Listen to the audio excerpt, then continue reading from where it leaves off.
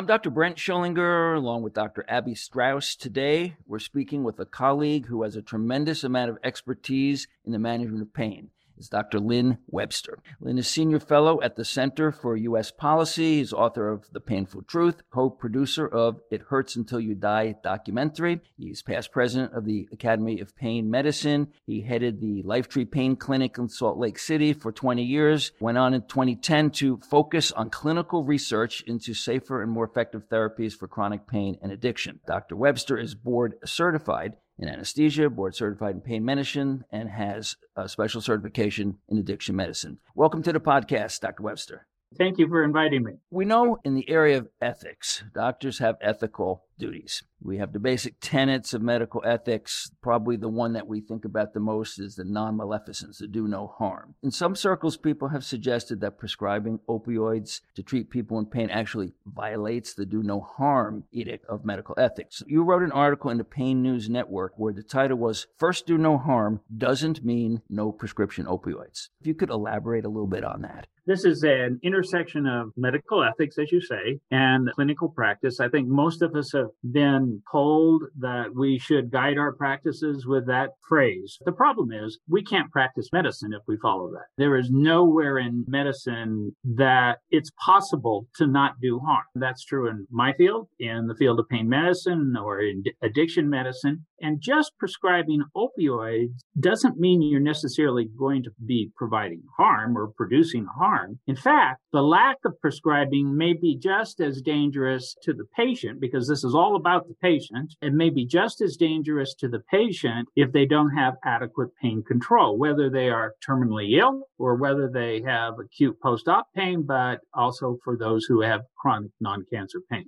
First do no harm really should not exist as a phrase. We all think that we want to not harm anybody. And of course, no physician that I know of wants to harm, but you can't practice medicine without the risk. Wouldn't you say we can't ignore the other tenet of medical ethics, beneficence, that we have to do good for our patients? And then it ties in with something I believe you referenced in your article, the doctrine of double effect from the Catholic Church, from St. Thomas of Aquinas many centuries ago. That is absolutely correct. We've got to have a risk-benefit analysis. I mean, that's the way we think of it these days. Back then, it was about doing good or doing bad, and that you wanted to have more good than bad. It had to be morally good, and that the good effect always had to produce more effect than the bad effect, and you couldn't use the bad effect to get the good effect. And there has to be some proportionality to this.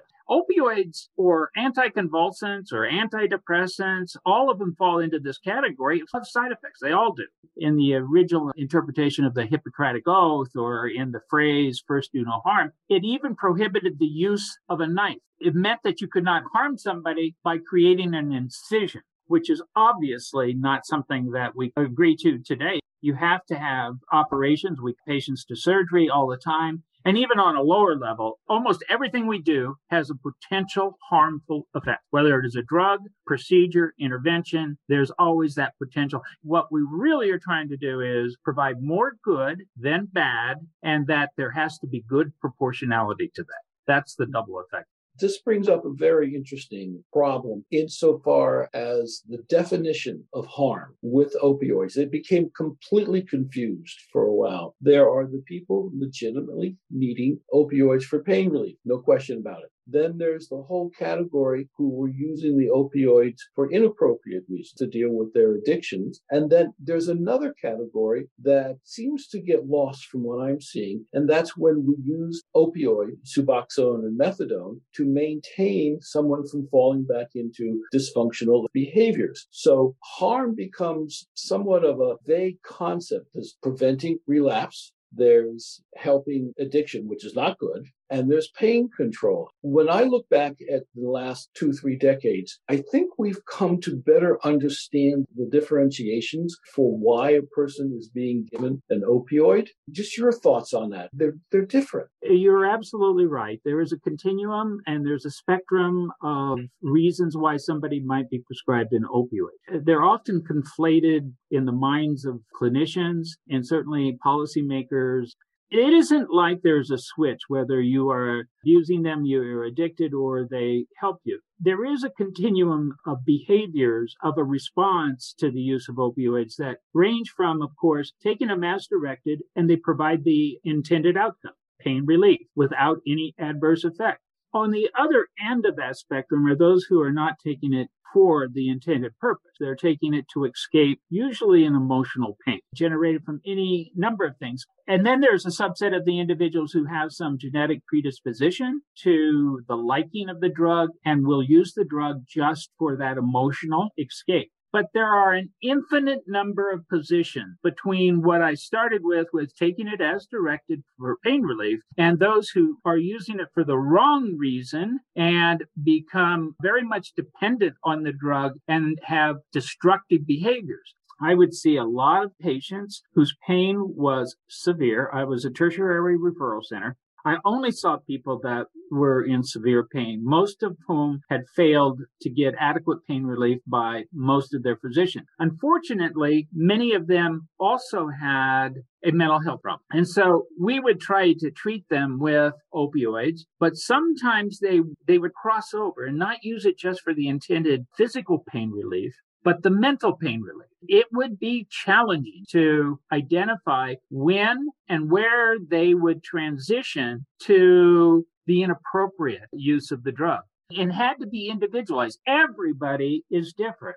Their mental health history was critical in trying to identify maybe that transitional point. Have we gotten better at delineating those differences? I think that the knowledge is there. I don't believe that it has been internalized well within the medical field.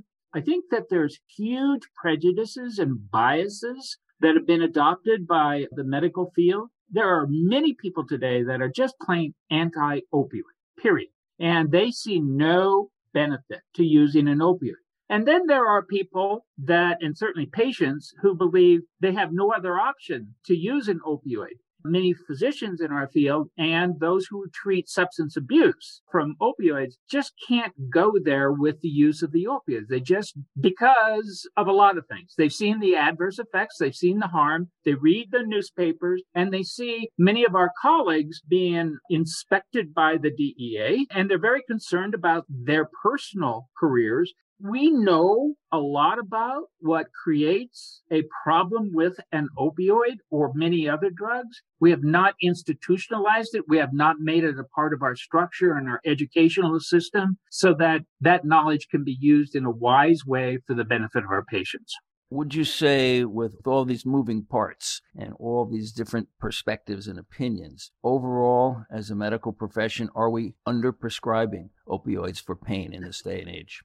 We underprescribe and we overprescribe. We're doing both. There are many people that are being denied access today to adequate treatment because of a lot of factors. A lot of it's the fear. A lot of it's about the harm that we have seen that opioids have created, largely now all illicit drugs, not prescription drugs. The number of people who have been affected by prescription drugs in an adverse way has been about consistent for 20 years. But the number of people who are admitted for substance use disorders, opioid use disorders, or overdose deaths has skyrocketed, largely due to the illicit drug. And yet, when we hear reporting, the reporting always says our opioid crisis is continuing. We have 100,000 deaths in 2001. The truth is that we had less than 15,000 are associated with prescription opioids. The rest are all of the other drugs, illicit opioids and non-opioid drugs, and almost all are in combination, meaning it's more than just the opioid involved.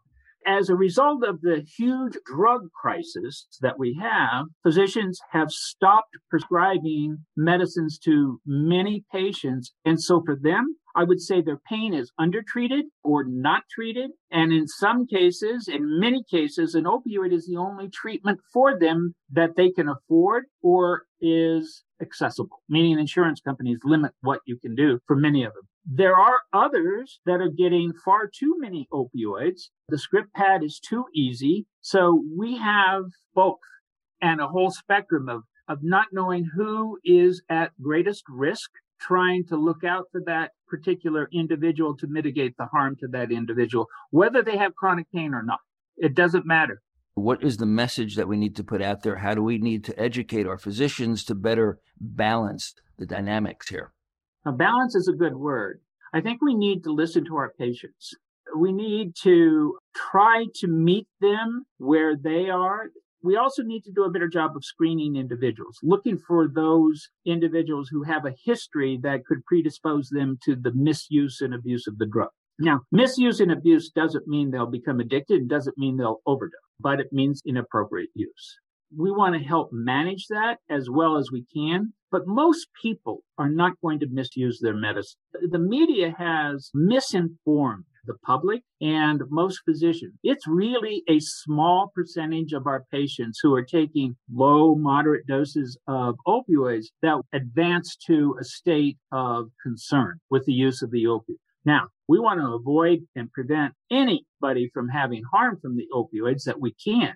First, do no harm. Well, you can do a lot of harm by not treating the pain, and anything we do has an adverse effect. We have to be able to manage that. Physicians need to be educated about what addiction is, what abuse is, what's misuse, and the differences, and how to identify that behavior, but also understand there is a real need to treat pain.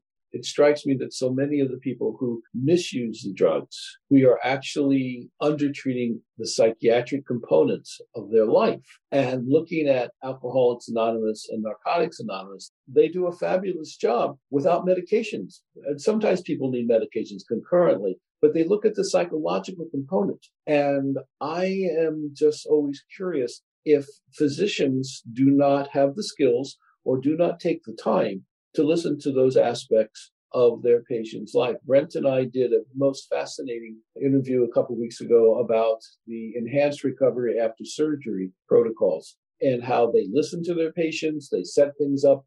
The end result is that more people are getting good pain relief without extra medications. It's the process, it's the interaction that seems to be not there enough. It reminds me when I first started treating people with chronic pain, they would come into my office after having been probably in chronic pain for an average of 7 years and seen 4 or 5 different physicians and had not helped them. And I would take 15 or 20 minutes and just listen to their story. At the end of their story, I would say, I believe you. And more often than not, those people would start to cry. The reason is because no one listened until I spent the time. I gave them all the time they needed. I found that empathetic relationship decreased the need for medications. They just want to be validated often and know that somebody cares. They're not necessarily then going to jump off and try to treat that emotional pain that they come in with. So you're absolutely right. Are we getting better as a profession? Do we need to teach doctors how to do this? A real course in residency or medical school? Where are we on this? I think we are at the beginning. I don't think we're anywhere near where we need to be, partly because the structure of the healthcare system and reimbursement doesn't pay for the type of interventions, the type of care that is needed. We need to find a different way to validate a patient's concerns, their complaints, to listen to them. Key is for the patient to feel that they've been heard. And that takes time and trust. Today, in the field of pain, because of the opioid crisis, because of the DEA, because of state laws, we are separating patients from their providers. Physicians are forced, they're judging their patient. They've created a conflict between the patient and the physician because the physicians are afraid. I think we have regressed terribly in the clinical world. If we are going to make a difference, we have to change the structure of our healthcare delivery system to allow our clinicians first to be educated. That's where our medical schools need to be engaged to talk about the importance of empathy. And then our healthcare structure has to be set up so that physicians can take the time and be financially compensated for that time, can use empathy in the way in which it's intended. Several years ago, Brent and I talked to a dentist, and the man has passed away because of cancer, a very sad loss. He worked in New York City in a pain clinic, and what he found that if they would do just what you said, he used to say that when someone would come in with a dental pain, some really intense dental pain, rather than first sending him to the dentist, he would send them to the psychologist. Yeah. What a difference it made. He said it was phenomenal. People ended up on pain medicine. Some did, of course. Yeah. He began to realize that the first evaluator should be the psychologist. How fantastic.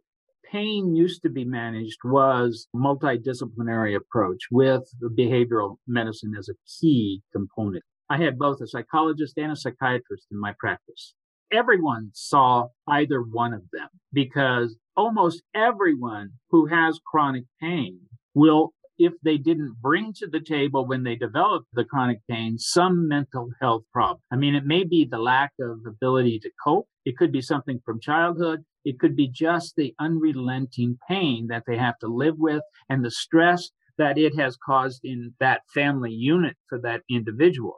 I think it's critical if we want to mitigate the use of drugs to have a good relationship, and that relationship has to be based on trust. If we focus specifically on the opioid crisis now, in the prevention realm, there was this big push setting up the PDMPs, prescription drug monitoring programs, and they're all excited that they got the opioid prescription rate down by something like 60%. But simultaneously, the opioid overdose deaths have accelerated. Largely, we're told, because people are driven to the streets to get the medicine that the doctors aren't writing prescriptions for anymore. I think there's truth to what you just said. The opioid overdose deaths and the abuse of opioids is a complicated problem that involves far more than just the amount of opioids prescribed. There actually is an inverse relationship with the amount prescribed and adverse outcomes. You can reduce the volume of opioids, but if there's still a need to treat the pain, those people are going to find a way to get access to the medicine. Then you have people who are using the opioids that have maybe been diverted illegally into their hands, so now they're going to go to the street. The other element here, the fentanyl. Fentanyl takes a small amount to be lethal. Morphine and heroin, you can get the psychological effect long before you get respiratory depression. That therapeutic window is much wider for the older used drugs like morphine and heroin. Now, if something's laced with fentanyl, that therapeutic window, which is not a therapeutic window if it's being used illicitly, is so narrow that it's hard to know whether or not you are going to be an overdose victim or if you're going to get the effect that you sought. Probably the primary reason we have gotten into a drug overdose problem is social economic issues, income disparities, lack of mental health treatment and access throughout the country.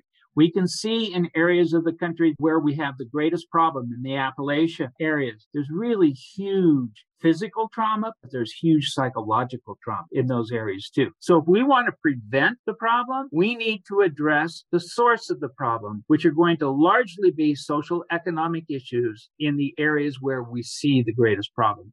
The narrative that we've heard a lot, certainly since I've gotten involved 4 or 5 years ago in the opioid arena, the narrative is, well, most people who became addicted to the opioids, it's because they were prescribed something either for sports injury or dental pain. So therefore, the prevention is, let's stop writing opioids for those two categories. Not as simple as that. Is that what you're saying? It is grossly misstating the source of the problem. There are people who've had sports injuries that go on and develop the problem. Those are small in number, and there's a lot more to it. Why do those people move on? It's usually because they have a genetic predisposition.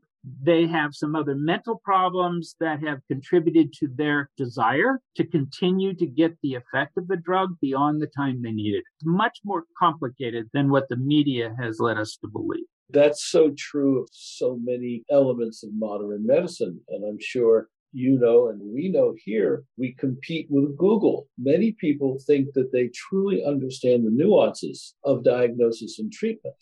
Yeah. And they don't. One of the things that I remember a teacher telling me when I was a resident, man was way ahead of his time. This was in New York City. We would see people who were suffering from chronic pain. And he would say that chronic pain eats up serotonin like an old steam engine eats up wood. That's a good. And isn't that great? It's not always that simple. If you can get their mood balanced a little bit with other things, the suffering drops, Right. then you have some doors that open. Yes, that's correct. Again, it gets back to the empathy. It gets back to trust, a relationship, and the suffering. That is all true. You said something that was really interesting. It reminds me of a friend of mine who is an addictionologist. And he said, I go to these social parties with my wife and they ask what I do. And he says, I'm an addictionologist. And he says, it is probably the only field in medicine where everyone at that party who's not medical knows exactly what's causing addiction and how to treat it. Sure, that's true. Few of us understand addiction today in the field of medicine. So that's a pretty astounding statement. But it's a challenge because the media has helped create this false impression of what has caused the problem and what sustains the problem. Every psychiatrist, in the sense of the word addiction, is an addictionologist. Look at the addictions to phobias, to fears, to rejection. And there's a process in our brain that make us continue to do something that may not be really productive in the long run. We're looking at the need to solve a problem with dysfunctional choices and sets of behaviors. Many people who turn to opioids are looking to solve their problems. Again, the nuances here are phenomenal, and it's something that can't be done in a few minutes. I love the story of you saying that many of these people would cry. That's so powerful. I put that story in my book, The Painful Truth, because it was so powerful. And it really set me on a course of understanding what I had to do with my patients in order to have the best chance of helping them. Talking about the message that the mass media puts out there. And we have all these documentaries. There's the one on Hulu, Dope Sick, I think it is, HBO, where they had you on there. Watching it as a doctor involved in this whole process, they have these compelling stories, but it seems to me the message is really off. You see all this stuff, they go, oh, great, we found the bad guys, we found the bad doctors, we found the bad pharmaceutical companies, they're all going to pay billions of dollars, and now we solved the problem. And you walk away, and I'm like, well, it's some interesting, passionate storytelling. I don't think we've solved anything yet. With messages like this, where are we going? Right now, we're not going in the right direction. And that's why we see continuing rise of overdose deaths and the number of people who have drug problems. I just read today in The Hill, the start of the article was, our opioid crisis continued. And then they talk about 100,000 overdose deaths in the second or third line. It's not about opioid. It is about drugs. We have a drug problem, and the roots to the drug problem are not on the supply side. It's more about what's creating the demand. If we could find a way to address the demand, at the same time, mitigate the harm of those who are using today, we would make huge strides to reverse the tragedies that we're seeing on an annual basis. The CDC and others are predicting that we're going to continue to see an increase in overdose deaths. We're not plateauing for the next decade. I fear that's true because we are not looking at the core causes of what's driving the overdoses. And we continue to focus on prescription opioids when that's only a small part of the problem.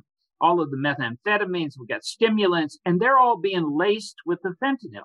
And most of the people who are buying these for non-medical purposes don't know that they're laced. So they become a casualty. Why do people use drugs? What is driving behind it?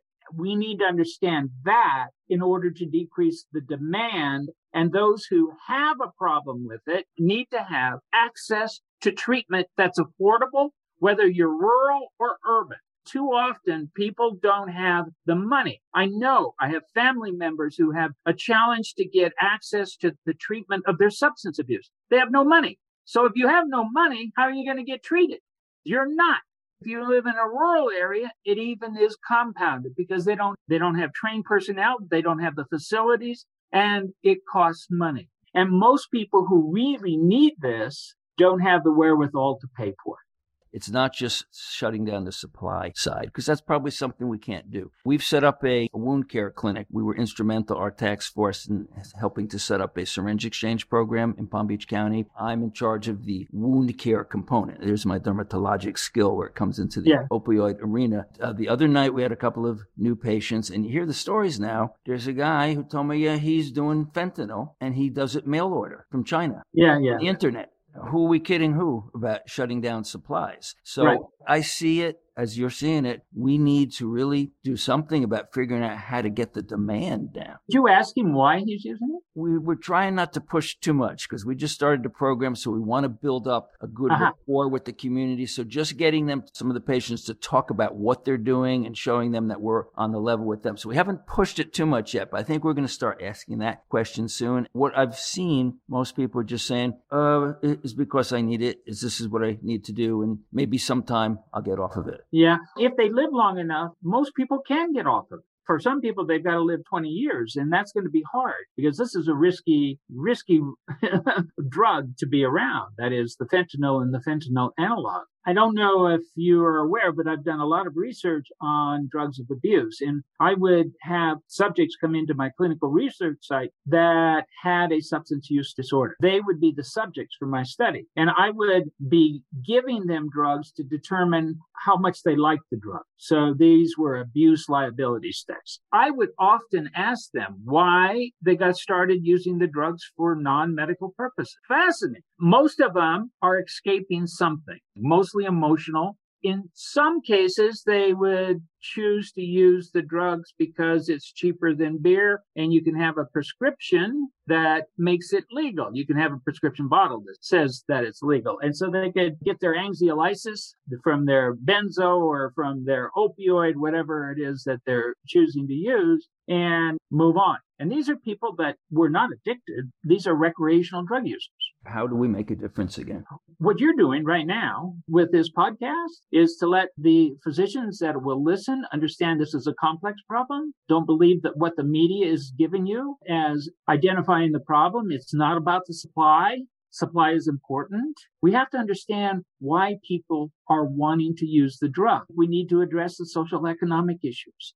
I think we need to address the laws that prevent doctors from treating people in an appropriate way. We need to provide harm reduction to those who want access at affordable prices. We need to have probably injection sites, treatment areas that will allow people to come in until they can basically burn out their need to use the drug. And that may take a few years. It could take a decade or more. At least they'll be alive. And most often, as we can see in most of the other countries, like in Portugal and Switzerland, they can be very successful working and tax paying while they are dealing with their disease. And we would often ask people, why do you do it? Or ask other people, why are you not interested? And there was one guy, probably 25 years old, it's clear in my brain as anything. He said, my life is okay without it. I don't need it. And that just opened up my way of thinking to the dysphoria that people are treating with the drugs. Yeah. And that's hard sometimes and very difficult to correct because sometimes it's building a career for them. Sometimes it's getting them out of a very dysfunctional relationship, whatever. And so it's to make the drugs not necessary to them so they can still have some pleasure. And it's not impossible, but it's a major task and it takes time. And that, of course, takes money. You're absolutely right. People who are using the drugs are trying to escape something. They have pain. If they want to get off of it, they have to have that substituted with something that is rewarding. Drugs give them a reward. It takes away pain. But if they can get into something that is equally rewarding or more rewarding, the drugs are less important. They can leave it. But that takes resources. It takes policies, government structure, laws that allow it to happen. If you really want to make a difference in this area, this is where we need to focus less on trying to reduce the supply, the prescription drug supply. The illicit drug supply, if we can reduce that, that would be great. What about in terms of people who want to be treated and go through recovery? What's been your experience? What's your perspective on all the latest MOUD, as they call it now? Yeah, for opioids, that's the most effective treatment we have. 60% or more of the people who voluntarily enter MOUD treatment with methadone or buprenorphine are going to do pretty well. I won't say that they are cured because there is no cure. You can evolve out of this. You can be maintained. As I said earlier, you can have a job. You can make a living. You can pay taxes. You can have a quality of life. And you're alive. But you have to have access to it, and it has to be affordable. And we need to make it more accessible to areas of the country or in a state that currently doesn't provide that type of service. We also have to motivate people to want to do that. Because another thing I've heard from my limited experience in our wound care clinic is people telling me, yeah, I've tried Suboxone like half a dozen times, but I just really wasn't motivated to stick with it. You're not going to convince most people. I mean, most people with an OUD right now, opioid use disorder, they don't want it. You can't force somebody. What we have to do is set up a structure and a system that is there for them when they are ready. It's just not taking them off of the drugs and transferring them to methadone or buprenorphine. Give them something else. As Abby said, some alternative that is a reward. You take away their rewarding substance, they have to have something else in life that they have an interest in, a pursuit, some enjoyment. It's possible, but it takes a lot of work, a lot of insight, and we have to look at this multidimensionally. It's not just a silo. Dr. Lynn Webster, thank you so much for this illuminating conversation. Thank you for having me. I appreciate it.